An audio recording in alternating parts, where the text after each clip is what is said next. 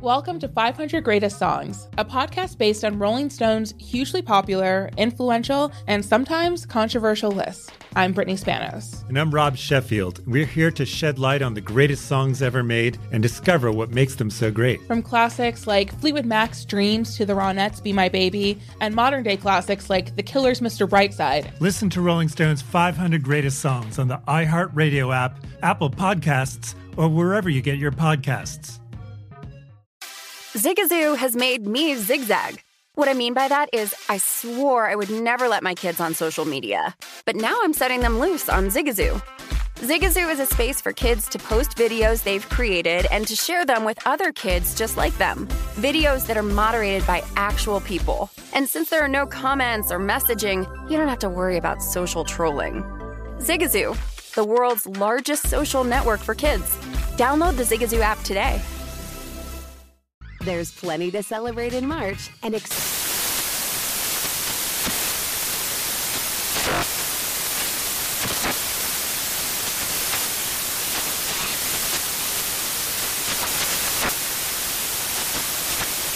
National Craft Month with the perfect pizza at home class from Craftsy. And anytime is right to listen to iHeartRadio's iHeartCountry Radio. Discover more shows and movies for free. Infiniti presents a new chapter in luxury, the premiere of the all-new 2025 Infiniti QX80, live March 20th from the Edge at Hudson Yards in New York City, featuring a performance by Jon Batiste. The all-new 2025 Infiniti QX80 is an SUV designed to help every passenger feel just right. Be the first to see it March 20th at 7 p.m. Eastern, only on iHeartRadio's YouTube channel. Save the date at new-QX80.com. Don't miss it. 2025 QX80 coming this summer. This is the Lombardi Line with Michael Lombardi and Patrick Maher on VSiN. Welcome back. It's hour number 2 of the Lombardi Line presented by BetMGM from downtown Las Vegas, our Circa Sportsbook studios. I'm Ben Wilson in for Patrick. Michael, as always, on the East Coast. At M Lombardi NFL is where you can follow Michael on Twitter. Big hour of this show. Harry Gagnon, as is our tradition on Wednesdays, joins us in about a half an hour. We start this hour, though, Michael, talking about the Green Bay Packers. I can say this from experience being a Wisconsinite. Since the great formation of the state of Wisconsin in 1848, basically every season, Michael, Wisconsin always ranks in the top 5, at the very least, of binge-drinking states. And when the Green Bay Packers are bad, it immediately vaults to number 1 by a high margin. The people are depressed. They're drinking. They're anxious back in my home state. If you're GM Brian Gutekunst right now leading the Packers at 3-4 and now favored to miss the playoffs for the first time all season, where do you even start with this mess of a team? Well, I think really, to me, everybody's given Aaron Rodgers a hard time for what he said about, we make too many mistakes, yada, yada, yada. I think he's just being the head coach. I think there's a void of head coaching. I mean, you watch all the games. I mean, have you ever felt like LaFleur was the reason they've won 13 games? Of course not. And I'll go back to this, Ben. You can't run this offense, this Davante Adams, Aaron Rodgers offense that you've been running without Davante Adams in it. Like, you've got to change and modify. They were running the toss play. You watched the Washington game. They ran that toss play to the right all the time, right? They probably averaged 8 yards a play on the toss, right? I mean, did they ever get it stopped? Of course not. But LaFleur stopped it. He stopped calling it. He stopped running it. And so for me, I watched the tape. They're not physical up front in their offensive line. They're soft as a team. And, they're not detailed. And like Rodgers said, he said it. They make too many mistakes. There's nobody being held accountable. And in the past, Rodgers was always the deodorant that allowed them to get away with it, right? He was always the guy that covered up all the smells. And he did until they got to the playoffs when he couldn't do it. And now they're getting beat by pedestrian-type teams that they shouldn't get beat by. But they're not talented enough, and there's been no adjustment made to what they need to do. I mean, do they really think that Sammy Watkins is going to be the heir apparent to Davante Adams? I know they were both picked one was picked in the first, one was picked in the third, but did they really think that? It's unclear if that was ever really going to be a solution, and you mentioned adjustments. as much as that is something you would just assume for a head coach in Matt LaFleur, you look at the overall records, he's 44-17 combined with the playoffs as a head coach. You would think that would translate to a guy familiar with making adjustment in games.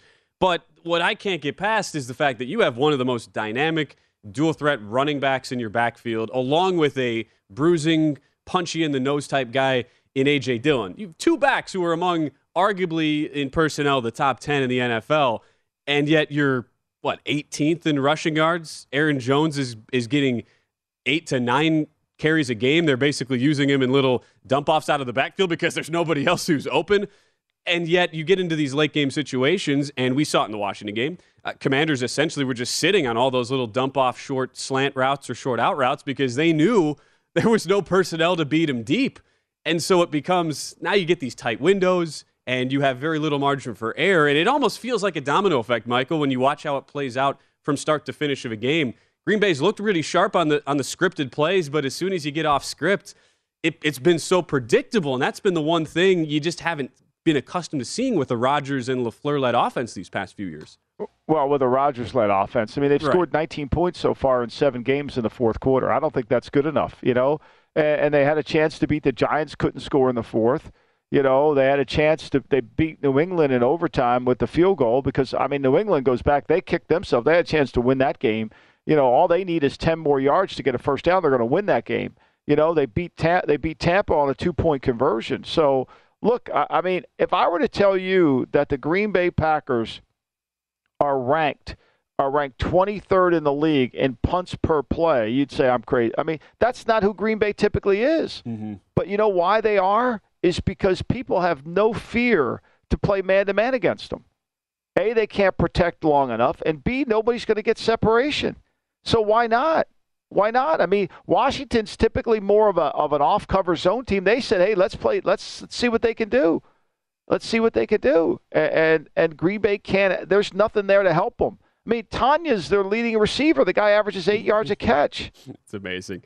Yeah, and for the pushback on Rodgers, you're missing some of these throws in small windows, and there was some backlash to the comment, and you're talking about the comments from the Pat McAfee show where he said we're making double-digit mental errors every single week in reference to his own team. Rodgers also said that the Packer quarterback coach, Tom Clements, gave him his single highest weekly quarterback grade of the season. And if you look at Rodgers' numbers just in NFC ranks, he's top 5 in yards, passer rating, completion percentage. He's still been able to produce. It's just been, again, without the weapons now. And coupled with, you mentioned the deodorant Aaron Rodgers has represented to this Packer team. I really thought, and most people would have felt this way with the personnel defensively, Green Bay was positioned to win games solely on the strength of their defense this year. Yeah. And behind Joe Barry is a DC with personnel ranks that graded out, if you looked at a bunch of different sites through this offseason, top 5 pretty much across the board positionally, 27th against the run, mediocre against the pass. If it was not for Rashawn Gary, I don't know where the sacks would be coming from. It's like you have Rashawn Gary and Devondre Campbell playing at a very high level, and you have no idea what else you're getting. That has to be a big factor, too, don't you think, when you couple that with an offense that's been very disjointed most of these games? Well, the other thing is, where's the adjustments defensively, right? They're 5th in the league defensively in first half. They're 23rd in defense in the second half. So they don't adjust out there. That's another issue that they have problems with. And you're right, without Gary. And then, against the Giants, they couldn't get off the field on third down, but yet typically they're about a 30% third down defense. I think last week was proven that Alexander can't cover McLaurin. When they tried to play man-to-man, McLaurin made the plays on them that they couldn't make. So, look, they don't. And then the other thing is, too, this whole notion that, we're going to bring in Rich Bisaccia, we're going to immediately be better in the kicking game. No. You got to practice the kicking game. Bisaccia can't work miracles. You need to. There's no detail. There's no attention to detail. They get too many penalties in the kicking game. They've got 40 penalties as a team, and Rodgers is right. They make way too many mistakes. Take a guess how many times the ball has been on the ground for the Packers this year in terms of fumbles. Oh, it's felt. I just say this anecdotally from watching all the games. It's felt like at least 3 times a game. I'd say in the 20 range through 7 games. Well, it's 15, but you're right. It feels more. It's 15. That's 15. That's over 2 a game. That's over 2 times the ball's been on the ground. Meanwhile, when we evaluate defensive team speed, we look at who creates fumbles, right? The ball's only been on the ground in 7 games. The opponent's only had the ball on the ground 6 times. The Packers got it 3. So, to me, there it is. And they can't really make it explosive. I mean, this team averages with Aaron Rodgers below 10 yards a catch. Mm-hmm.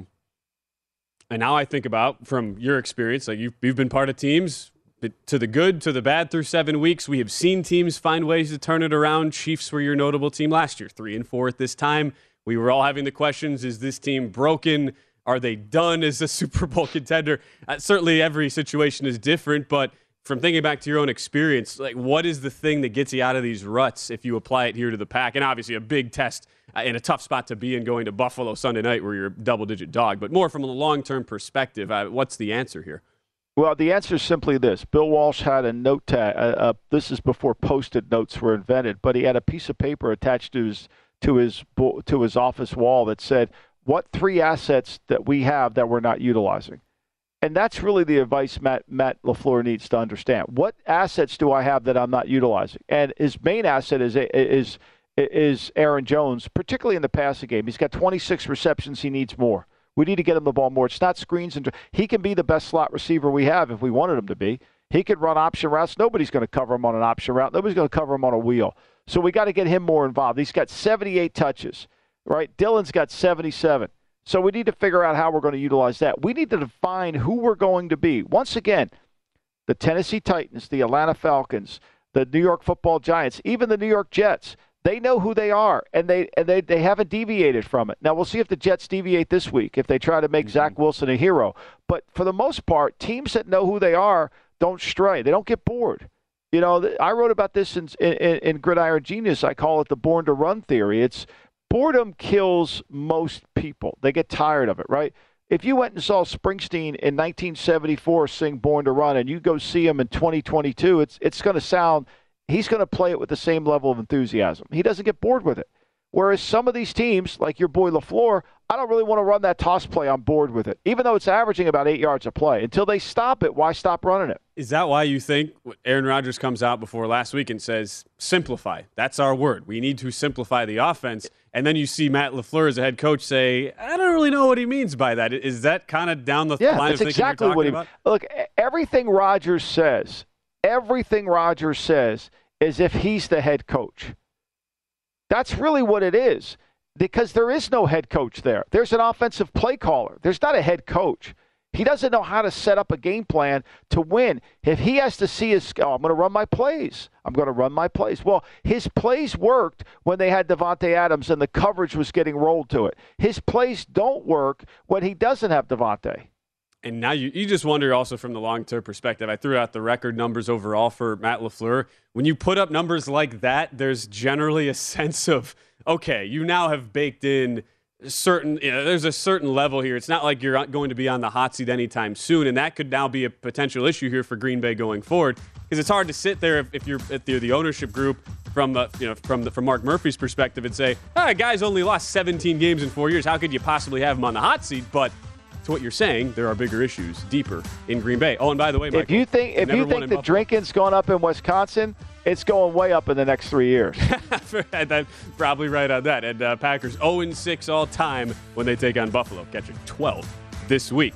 More Lombardi Line when we return here on VSiN. Welcome to 500 Greatest Songs, a podcast based on Rolling Stone's hugely popular, influential, and sometimes controversial list. I'm Brittany Spanos. And I'm Rob Sheffield. We're here to shed light on the greatest songs ever made and discover what makes them so great. From classics like Fleetwood Mac's Dreams to the Ronettes' Be My Baby, and modern-day classics like The Killer's Mr. Brightside. Listen to Rolling Stone's 500 Greatest Songs on the iHeartRadio app, Apple Podcasts, or wherever you get your podcasts. Hey Sarah, I love that spring break vlog you posted on Zigazoo. OMG, you watched it? Yeah, it was edited so well. I think you're so talented. Social media interactions are only positive when you use Zigazoo. Zigazoo is the world's largest and safest social media network for kids. Your kids can upload their content and see what their friends are up to. With Zigazoo, they can create videos, enter to win prizes, and try out the latest dances and trends. There's no commenting, no text messaging, and everything is 100% human moderated. Plus, all community members are real, verified kids just like yours. There are no bots, trolls, or AI. Because Zigazoo is about one thing and one thing only, and that is fun. Try out Zigazoo this spring break and let your kids share your vacation blogs and best edits with their friends safely. Download the Zigazoo app today. That's Zigazoo.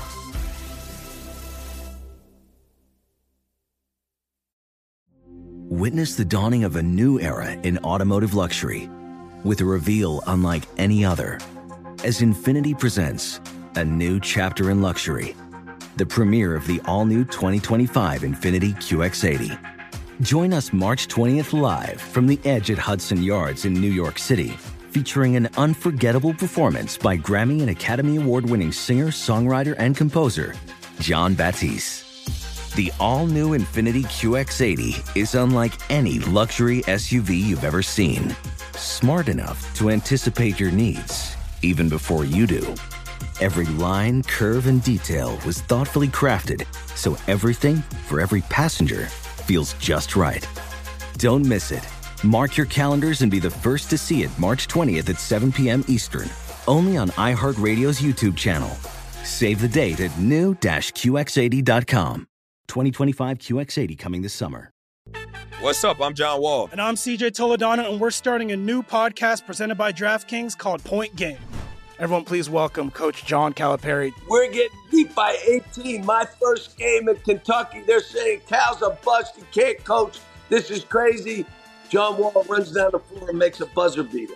Yep. You remember that, John? That's my first game win I ever made. Remember you said you never seen me do that. Ladies and gentlemen, DeMarcus Boogie Cousins. I called Boog. I'm like, yo, bro, I'm about to commit to Duke. And I hung up on him. Bro, I'm talking about, do you want to tell me how many times he called me all type of names? Bro, you really sold me out. You doing this. Bro, I was sick. I remember that like yesterday, man. Love you, John Wall. Thanks, Coach. Love you, too. You made me everything I am today. Nah, you made me. You made me. I love it. Check out Point Game with John Wall and CJ Toledano on the iHeartRadio app, DraftKings YouTube, or wherever you get your podcasts. It wasn't even supposed to be That's my dance, bro.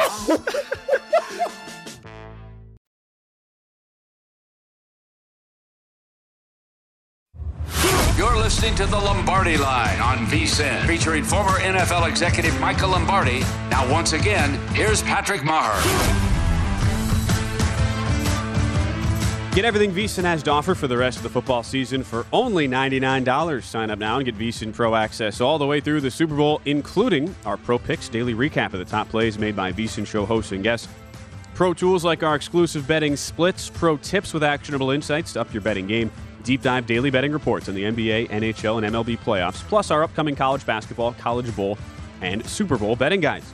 Give yourself an edge. Visit VSiN.com/subscribe to get your $99 midseason special today. That's VSiN.com/subscribe. It occurred to me, Michael, that we spend so much time in the offseason talking about the importance of rest edges for teams, and we evaluate futures and win totals and looking how that'll all play out. And then we get into the regular season and we just kind of ignore it and say, well, it's a bounce back spot, or personnel matches up favorably for team X versus team Y. Yet I was looking at this Thursday Night Football, these teams coming off of it and having the extra 2-3 days of rest. Last 3 weeks now, 5-1 against the number, 3 different outright wins as underdogs, and it was by far the best we've seen Indianapolis look when they came out, beat the Jacksonville Jaguars after their Thursday night loss, as good as we've seen Washington look all year, as good as we've seen Chicago look all year. You think there's anything to this now that we're midway through the season and you have some of these teams banged up, getting that 2-3 extra days coming off Thursday night for the following week in those specific matchups? Well, I think it certainly helps to get rest and get a chance to have an extra 2 or 3 days to game plan. New England obviously got caught, off guard by what they did. But as I've said earlier in this program, New England's not a good matchup against I got to come up with a good title for it, a 6 skilled offense. because they're going to struggle in that area. But I do think that, the rest helps. But what helps more than anything is if you can keep practicing and keep defining who you are as a football team. The awareness, I mean, I think Chicago went into that game saying, look, we're going to have to run this guy. We can't compete with them if we don't run it. We're going to have to turn the ball over. They're prone to making mistakes. And let's just keep this game close to the fourth quarter. And, they made enough mistakes that they didn't have to keep it close to the fourth. It was over by the fourth. And what's funny, too, it's on one end you think, well, all right, it kind of depends on the matchup, and you have to have a coach you trust here. But if you just run through the teams, again, going through the last 3 weeks, it was Hackett for Denver, covered the next week, lost in that overtime ridiculous game on Monday night.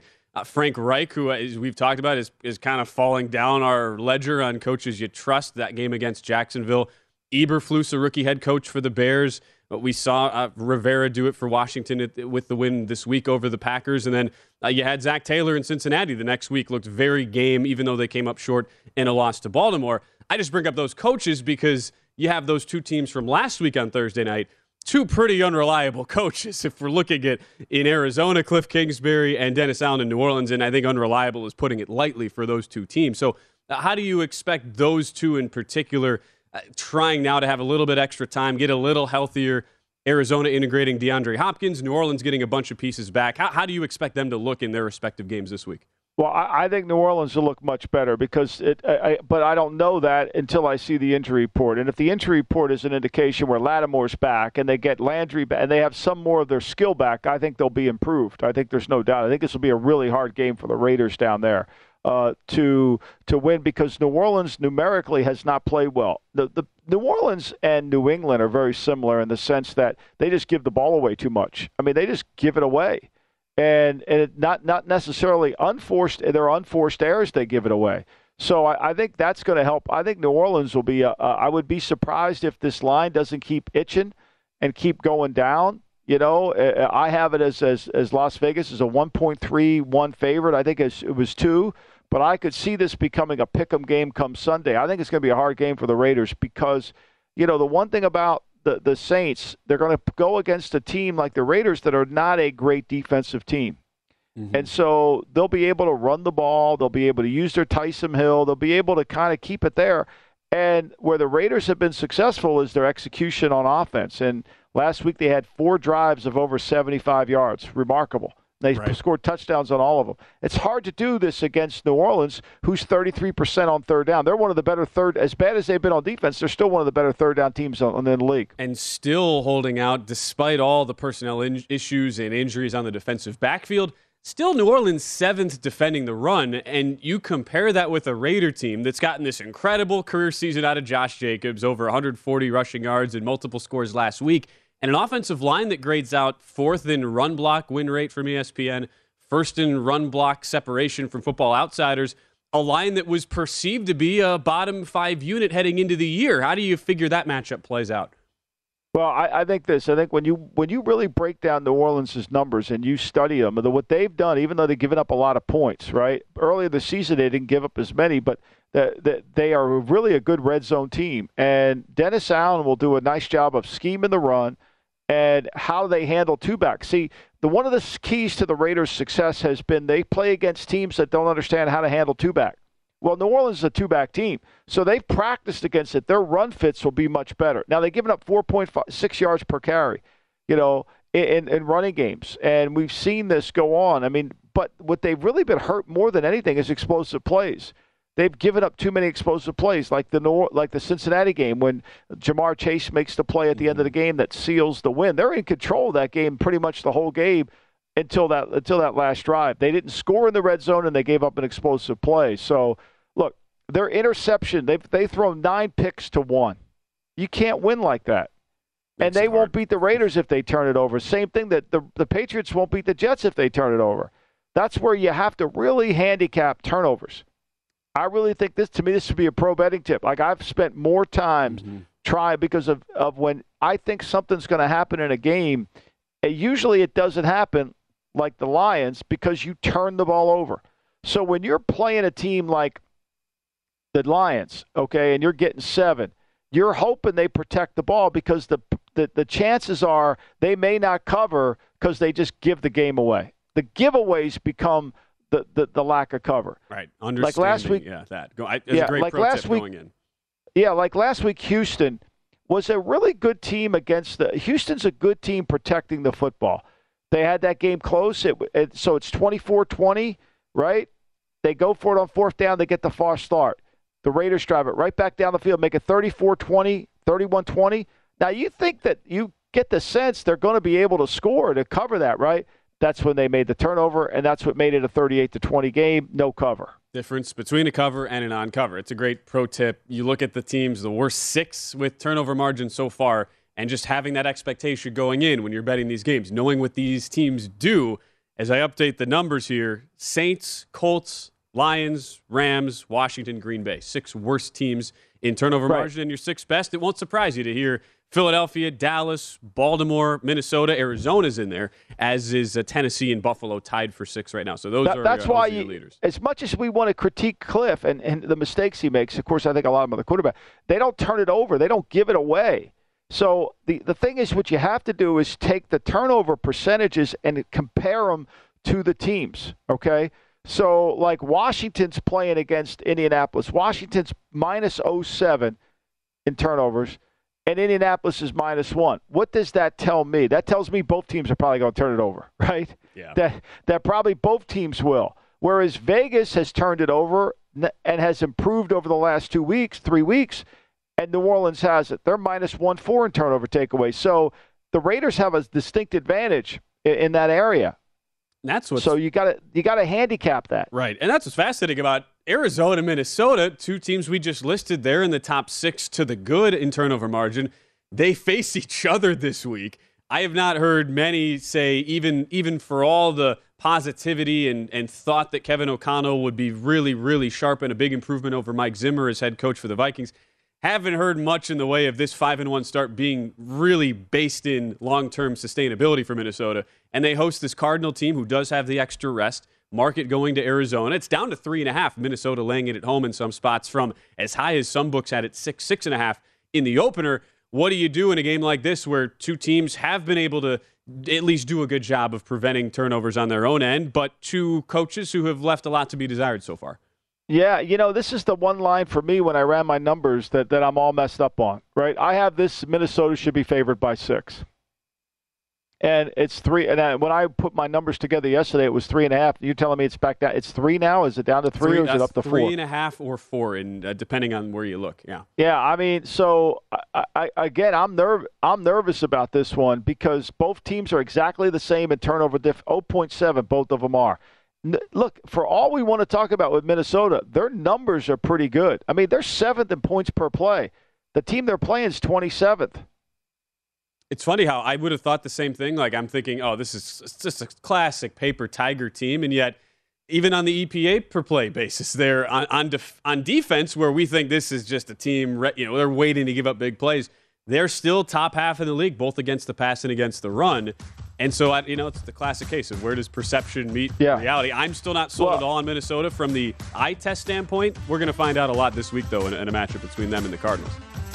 That is the line of the week, at least one of them, with that now going down at 3.5 right now. We'll see if Harry Gagnon has a play on this game. I know Harry always has action. Harry's trying to get back on the winning side. We'll be joined by Harry Gagnon, host of the Against All Odds podcast, when we return. You're listening to The Lombardi Line on VSiN, featuring former NFL executive Michael Lombardi. Now, once again, here's Patrick Maher. Back on The Lombardi Line with Michael Lombardi. I'm Ben Wilson in for Patrick. He'll be back tomorrow on the show. It's that time of the week where we welcome in our guy, Harry Gagnon, who you see on the Against All Odds podcast with Cousin Sal and the whole degenerate trifecta. Also, Harry, we always like to point this out, Michael, a former Red Rock Sportsbook supervisor. So Harry knows the ins and outs of the business.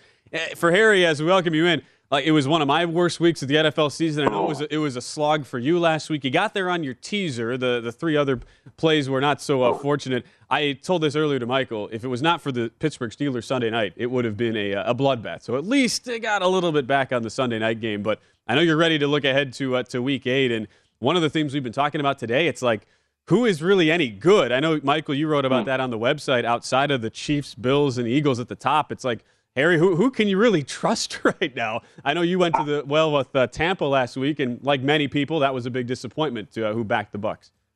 Yeah, like I said on Against All Odds, and I'm never really a big proponent of laying points, and especially double digits, especially in the NFL. I did it with Tampa Bay last week, and I got bit. I don't know. Like, what do you guys think, Mike? What do you think? Like, what was more of an anomaly last week? Was it Tampa Bay's offense that couldn't get anything going whatsoever, or was it Chicago's offense that looked like it was unbelievable?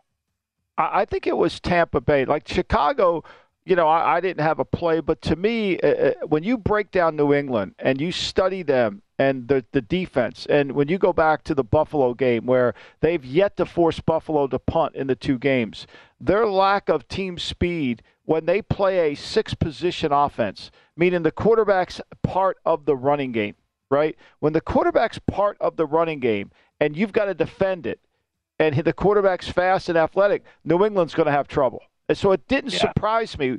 I thought New England would win the game, don't get me wrong. I thought they would win. I thought they would move the ball more effectively. But to me, Carolina, the history told us that Tampa had success against Carolina as good as they are on defense.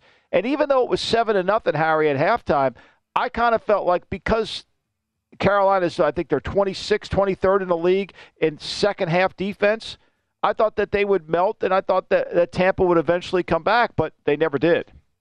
Yeah, kept waiting and waiting and waiting, and it just never happened. I think the turning point there was at 3rd and 1 when Fournette didn't get the first down, and then they pitched it on 4th down, didn't get the 4th, and then the first down on 4th down, and I think that's when Carolina realized, hey, we got this. We can do this, and that's what happened. Right. And I think, Ben, I do think this. I think Carolina isn't a team that's typically being coached by an interim. I think all these players, I think Matt Rule got fired way too early. I think if you just paid attention to the team, other than San Francisco, they were in every game. Like, this was not a team that wasn't competing, wasn't trying. Like, they just couldn't get quarterback play. And the first time yesterday, they actually got a quarterback that actually made, on Sunday, that made some throws. I think, to me, the owner was very quick to make a decision because this team isn't as bad as let's fire the coach. And it's a new owner, too, in David Tepper, Yeah, exactly. They were a top 5 defense last year. Yeah, and still the numbers, as we talked about this earlier in the show, numbers still not bad either on the Carolina defensive side. And they now face an Atlanta team, some support in the market for Carolina. That's not one of your plays, though, this week, Harry. You're going to the NFC West, where we have a big matchup. Have not mentioned this game yet. It's a rematch between the 49ers and the Rams. Rams off a bye, and San Francisco's defense, it let you down, Harry, with taking the under on Sunday. Let me down. I had the Niners in contest there, catching 2.5 against KC. What do you like in this 49er-Ram rematch now with the Rams a slight home dog in this spot? Well, I'll tell you, the Rams have not beat San Francisco in the regular season since December 30th, 2018. That's a span of 7 games. With that said, I'm taking the Rams and Sean McVay as a small dog. San Francisco is building up injuries on defense. Eric Armstead has missed time. Last 2 games, Emmanuel Mosley has missed, and he's still out. They gave up 28 points 2 weeks ago to Atlanta, and you just mentioned, Ben, the brutal defense against Kansas City, giving up 44 points. You mentioned the Rams coming off a bye. I think they should have worked out some of their offensive issues. I think Stafford's going to be poised to make some more throws, work better with Allen Robinson, and I'm going to take the Rams plus 1.5 here against San Fran. Harry, I would push back on you on this one because the Rams' offensive line is not good. It's not good at all. And the strength of this team is the 49er defensive front, which didn't play great last week. And so I'm not sure, even though Stafford's had time off, I'm not sure he's any good anymore. Like, I think his body's broken down. And so, to me, I think the one thing that losing that game has proven to the 49ers is, look, we got to have to play better defensively. And I think this is the perfect opportunity to play better defensively. They dominated them in the last game up front. And this front to me is going to – that Ram offensive line, I don't trust them, Harry. I don't trust them at all. Yeah, you're probably right. You very well make great points, Mike. I mean, I just think that I'm banking on a little bit of having that week off. Guys get healthy, and the Rams Don't put all the pressure on Stafford. Work on this running game. Get everyone involved. Move the ball with the running game a little bit because you're going to need it down the road. It's like we say the bye sometimes comes at poor times for teams playing well. Case in point, like the Eagles, they're playing amazing, go into the bye. Sometimes it helps teams, and you would think, at least on the surface, this would help a Rams team who desperately needed to. But I don't know how it is. I mean, they're one of the worst teams. They're 28th in the offensive line. They're 23rd in points per play. Like, where are they all of a sudden going to? Like, everybody keeps waiting for the switch to turn with the Rams. I don't know when it's turning. We just saw and we saw the matchup too on the offensive line a couple Monday nights ago in San Francisco. So Harry, you're going out on a limb. Got the Rams plus 1.5. There is a total you like as well this week. We were just talking about Bears and that offensive explosion, 33 points against New England. Now you take on Dallas on the road here, laying a big number. What do you like total-wise in Bears and Cowboys? I do like the under in this game, guys. Under 42.5. Dallas is 29th in total yards. I know not a lot with Dak, but because of having the situation, him being back last week, it didn't do really great. He looked rusty versus Detroit. Really fortunate the Detroit secondary can't catch because they probably should have had 2 or 3 picks that weren't made. But listen, second in points against, first in sacks with 29 Dallas's, and they average a pick a game. And again, I mentioned that was kind of an anomaly. I think what we saw on Monday night with the Bears on offense. They look like a juggernaut, which is not who they really are. I think Dallas's defense is spectacular. And listen, Chicago's defense is very good too, led by Roquan Smith. I think this guy's amazing. I mean, he's averaging 11 tackles a game. He got 2 picks, 2.5 sacks this year. Dak better watch out for him and Chicago and not turn the ball over here. But I think this is a game where both teams run the ball. Not a lot of passing here. As Dak continues to get back into the shape and in the game form with Dallas. I'm going to go under 42.5 here. Yeah, I mean, I think Dallas should be an under team. I mean, I know that the Bears had an explosive night. I don't think that's going to happen again, especially when your quarterback only gets, averages about 10 completions a game. I mean, I don't know how you're going to score very many points. Short week now as well for Chicago, too. And I was going to point out, Harry, on the practice reports coming out today, Ezekiel Elliott, this is like a huge mover because we don't know yet, but does have a knee sprain, not practicing today. He'll be a questionable designation heading into Sunday. Yeah, and again, like I mentioned, Roquan Smith, but on the other side, Parsons too. He'll be able to, unlike what the Patriots couldn't do, I think Dallas will, with Van Der Esch too, be able to cover the sides, cover the corners, so Fields doesn't get there and run for 20, 30 yards. I think this is a solid under game. Give Harry a follow, by the way, at AAO Harry. I'm still kind of convinced, Harry. You had the bathtub video, and now is there a coincidence next week, your worst week on the show? I don't know. Maybe a little karma. I told you last week. I was like, stay out of the bathtub, Harry. Come on, man. But I kid. You do have a 4-teamer this week, though. You're going back. Yeah. We always have to have a parlay here with the H-Dog. What do you got for us this week? Yeah, we're going to go 2. This is going to pay 2-1 here. How about this, guys? 4-teamer. I'm going to get a little crazy here. I'm going to take the Falcons minus 220, all on the money line, by the way. Falcons minus 220 versus Carolina. Falcons can score, and I think this is a letdown game for the Panthers after giving everything they had to beat Tom in Tampa Bay. I got the Eagles at minus 550 versus Pittsburgh. Philly second in the NFL in picks. And what does Pittsburgh do? They throw picks. I'm going to take the Vikings minus 200 against Arizona. Payback from last year when Minnesota missed a 28-yard field goal and should have beat Arizona. I think the Vikings continue, after they had their bye week here, continue and move to 6-1. And I'm going to take Buffalo minus 550 to win the game against Green Bay. I think Aaron Rodgers has to continue to eat the medicine that he's taking as the Packers offense continues to flounder. I mean, that was something last week against Washington, guys. I mean, 38 yards on the ground, a lot of drop passes. I know Aaron Rodgers said maybe this is the best thing for them where no one's expecting them to win. I don't see it. I think the Bills just roll. Anything there, Michael, you would worry about? I can't disagree. I mean, look, I think Pittsburgh will struggle. The thing I will say, Pittsburgh, the Eagles coming off the bye could be a little bit, not quite sharp. It could help Pittsburgh, but their offense is going to struggle again. Regardless, still hard to see how Philadelphia loses that game outright, and that's part of the play there with Harry. Harry, always great to see you. We appreciate the time as always. I know it's going to be a bounce-back week. I just know it. I can feel it from Harry Gagnon at AAO Harry on Twitter. Thanks as always to Harry for stopping by. When we return to wrap up the show, it's our Thursday Night Football preview as we talk Ravens and Bucks up next.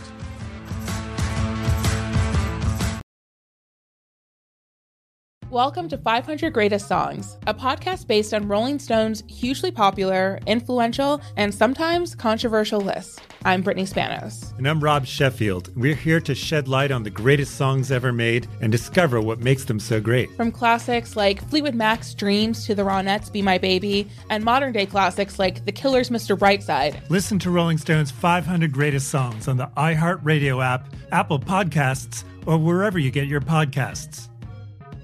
Zigazoo has made me zigzag. What I mean by that is I swore I would never let my kids on social media, but now I'm setting them loose on Zigazoo. Before I found Zigazoo, I believed all social media was inappropriate for kids.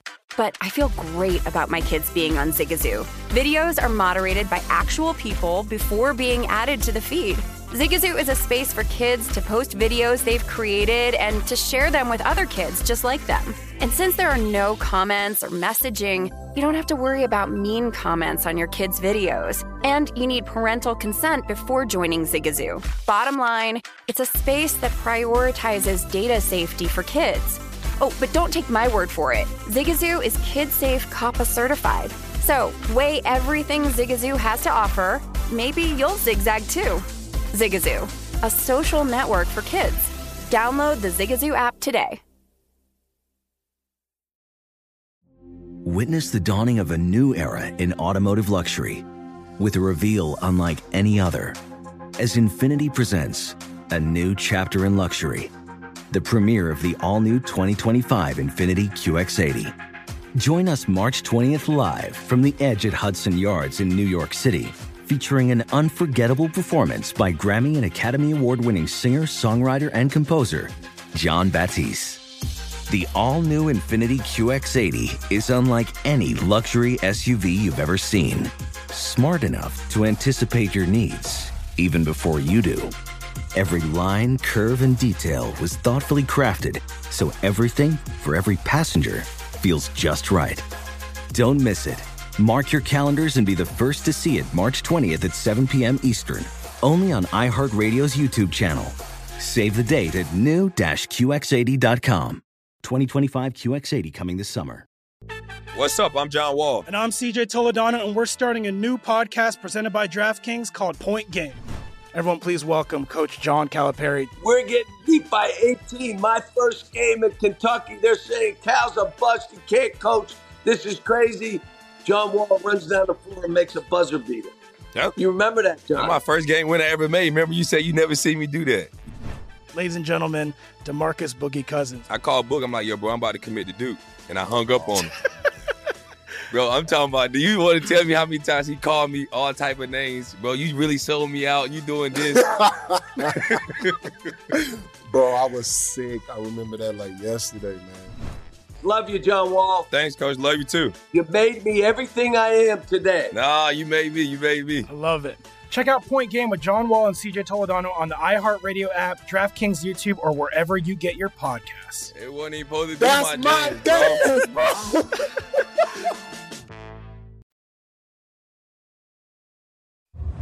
You're listening to The Lombardi Line on VSiN, featuring former NFL executive Michael Lombardi. Now, once again, here's Patrick Maher. BetMGM, the king of sportsbooks, unleashes the spirit of Las Vegas with BetMGM Rewards. Every time you make a wager at BetMGM, you can earn BetMGM Rewards points you can redeem for online bonus credits like free bets. It's never been easier to join the action on the new BetMGM app, featuring a fresh redesign with improved features and quicker navigation. Planning a trip to Vegas? You can also convert your BetMGM points into MGM Rewards points you can use towards dining, shows, and hotel rooms at over 20 MGM resorts located on the Las Vegas Strip and nationwide. BetMGM Rewards is sports betting's premier loyalty program, including exclusive offers, incredible experiences, valuable perks when you wager with BetMGM. Sign up with BetMGM or log in today to take advantage of BetMGM Rewards. Eligibility restrictions apply. Visit BetMGM.com for terms and conditions. Must be 21 years of age or older to wager. Please gamble responsibly. Gambling problem? Call 1-800-GAMBLER.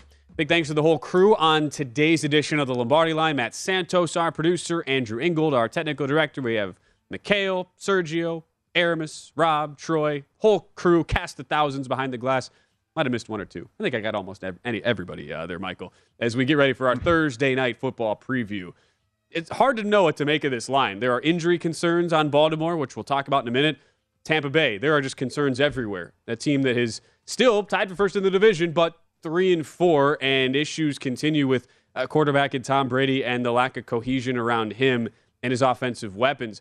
We're seeing the market pretty much settle in now, 1 or 1.5 here to Baltimore on the road. Michael, where did your numbers spit out this line when you started to crunch everything? I had this as a 1.87 favorite for Baltimore, but I think when you really break this down, these problems on Tampa are twofold. They're also defensively. When you look at them, their red zone defense has not been good, 23rd in the league. Forcing incompletions have not been good. And so what's happened is teams have been able to run the ball on them. And even though they've been able to, not give up chunk plays, that they've struggled. And when you can run the ball on a Todd Bowles defense, then you've got a chance. Offensively, the problems are kind of all over the place, right? They are one of the worst teams in terms of getting to the red zone. They're 24th in red zone trips. Everybody focuses on red zone conversions. So if you're 1 for 1 in the red zone, that's great. You're 100%. That looks good. But if you're there 7 times, that's better, right? Mm-hmm. How many times do you get into the red zone is more important than what you do in the red zone. It's important what you do, but it's also how many times do you get there. The Bucs are 24th, right? They're going against a team that's 11th in that category. And in the fourth quarter, this team has fallen apart. They're 28th in the league in the fourth quarter in terms of their execution. So, and they're 23rd in punts per play. So when you look that all over, it really comes back to a design problem, right? They have no tight end that can get open. They've got no slot receiver that can win one-on-one, and Brady doesn't have a nickel back. And so all that stuff is trouble for him when it comes time to execute. And Baltimore's another team, Ben, that they don't care who you are. They're going to do what they do. They threw it 16 times last week. That's all they threw. Only 16. And yet, 4-3 with 3 losses where they had trailed in those 3 games by a combined 120 seconds. It's a team, too, that has a lot of injury concerns. Mark Andrews, the tight end, has not practiced all week. He will head into this week questionable. Same thing for Ronnie Stanley, the left tackle, anchor of that offensive line, who has been banged up essentially the entire season. He hasn't practiced all week. You have those couple guys in particular. You throw in Gus Edwards, who's been limited since his return off the PUP list as that main running back, with J.K. Dobbins now on IR. And there are some concerns here injury-wise for a Baltimore team that, if you listen to respected bettors in the general community, you hear many of them on our air here at VSiN, there seems to be, Michael, somewhat of a, not controversy, but there's definitely a difference in opinion on just how good this Baltimore team is. I've heard some say they're the 4th best team in the NFL. Heard others say you can't really trust them with a 10-foot pole given how they haven't been able to finish games this year. Where do you stand overall on this Baltimore construction of a team? Well, they can't stop the run. I mean, they run it really well. They can't stop it. That's typically been a Baltimore trademark, right? They could stop the run. I mean, teams average 4.5 yards a carry. They've given up 8 rushing touchdowns. When you're not good in the red zone, it's because you're allowing teams to throw the ball in on you or run the ball in on you. When you can run it in on you, that's not good. So I'm a little bit of I don't think they're as good. I think they have the same problems that Tampa has. I don't think that, they signed Deshaun Jackson. To me, that's ridiculous. Yeah. It makes no sense at all. Lamar Jackson does not want to throw the ball outside the numbers vertically. He wants to throw the ball in the middle of the field, vertically and in the middle of the field. So, what he needs is a nickelback. What he needs is another tight end to go with Andrews, and he needs a slot receiver. The last thing he needs is another little guy. They already went through that with Hollywood Brown. He doesn't throw the ball there. That's not where he's good at throwing it. And yet they continue to want to get this receiver. Oh, we got to get Bateman back. Bateman's a nice player, but he's got 15 catches. He averages almost 20 yards a catch. But the reality of it is those throws that he's making to him were slants. They weren't outside the number throws. Bateman, too, another guy banged up. He didn't practice today, questionable heading into tomorrow with a foot injury. And the comments from Jackson after the game last week was asked about Mark Andrews as a tight end who had been the most prolific receiver even when you combine all the other weapons. And what did Jackson say? He said, well, they were double teaming him, so I didn't look his way. It was simple. Browns took away Andrews from the offense.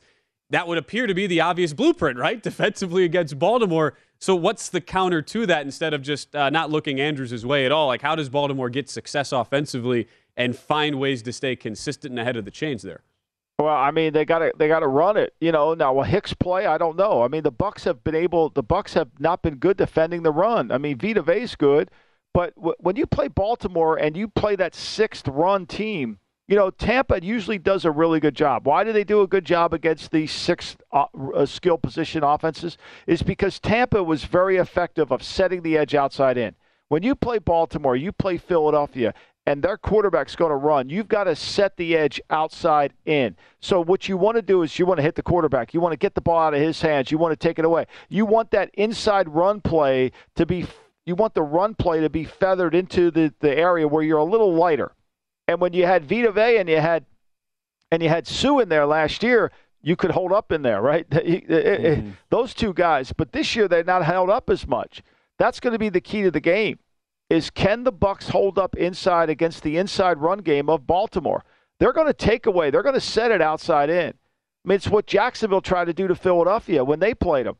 And they couldn't hold up inside. It's what Dallas tried to do to Philadelphia. They couldn't hold up inside in the first half. Eventually, they got control. I think it's the same thing. At some point, Baltimore's going to have to throw it more than 16 times. Baltimore's going to have to recognize their quarterback could be really great if we gave him players that fit what he does. Especially with on the Tampa Bay side, from at least the overall injury perspective, it's a mess in the secondary here where you have Carlton Davis already ruled out at corner, Sean Murphy-Bunting already ruled out. Last time I checked, Antoine Winfield has not yet cleared concussion protocol and will not ahead of tomorrow's game.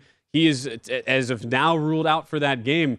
So as much as you've seen the rushing defense crater from top of the league the last couple of years to 17th this season, there should be, or at least ought to be, Michael, opportunities to pass on Tampa, wouldn't you think, if you're Baltimore? Yeah, you would think so. I mean, but the real issue is, Baltimore is going to want to run it. I mean, Baltimore's going to want to run it. They're going to want to run their stuff. That's kind of what they do. And so, yeah, I do think there's matchups. But how good do you think Baltimore's receivers are? I mean, they're signing Deshaun Jackson. Are you really that good? I mean, how good are we? Weirdly, like outside of Duvernay, I mean, he's been a pleasant surprise too for this Raven wide receiver core. That's somebody you would not have counted on coming in, but he's had really nice moments for Jackson. The thing is about the thing about this game is Tampa doesn't turn it over on the offense. They may not be effective, but they don't turn it over on offense. And Baltimore has been prone to turnovers like we saw last week. It's the only reason that Cleveland had a chance to get back in that game.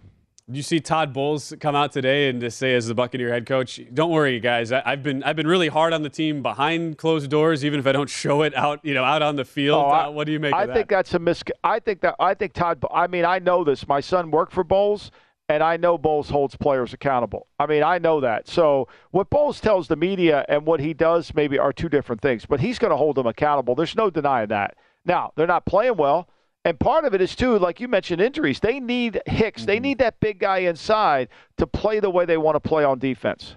From what we've seen so far this week, Hicks, he's been limited, 50-50 game time decision, questionable with the foot injury. At least a good sign he's gotten out on the practice field. But two teams. You talk about stayaways this week, Michael. There's a whole lot of candidates. This could easily be one of them this week, and it's right on your number that you made as far as the line. I mean, I'd be surprised if Tampa didn't play better.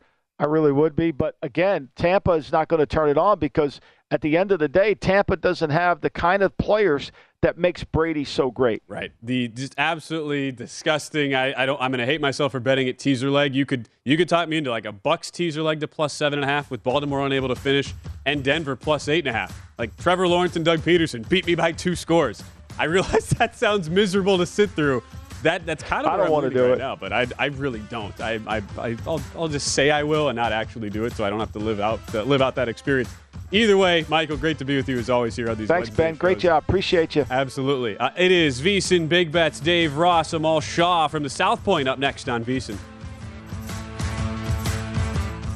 Welcome to 500 Greatest Songs, a podcast based on Rolling Stone's hugely popular, influential, and sometimes controversial list. I'm Brittany Spanos. And I'm Rob Sheffield. We're here to shed light on the greatest songs ever made and discover what makes them so great. From classics like Fleetwood Mac's Dreams to the Ronettes' Be My Baby, and modern-day classics like The Killer's Mr. Brightside. Listen to Rolling Stone's 500 Greatest Songs on the iHeartRadio app, Apple Podcasts, or wherever you get your podcasts.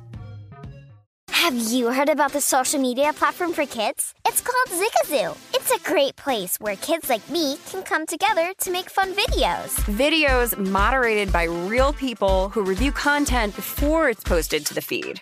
I love the dance challenges. I love that it's KidSafe COPPA certified.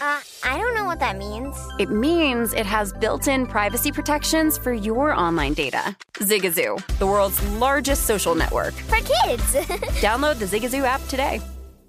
Infiniti presents a new chapter in luxury, the premiere of the all-new 2025 Infiniti QX80, live March 20th from the Edge at Hudson Yards in New York City, featuring a performance by Jon Batiste. The all-new 2025 Infiniti QX80 is an SUV designed to help every passenger feel just right.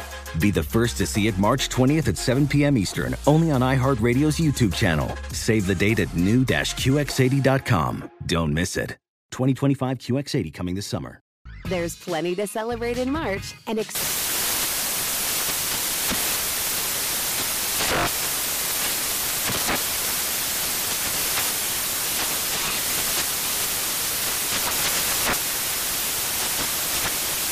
National Craft Month with the perfect pizza at home class from Craftsy. And anytime is right to listen to iHeartRadio's iHeart Country Radio. Discover more shows and movies for free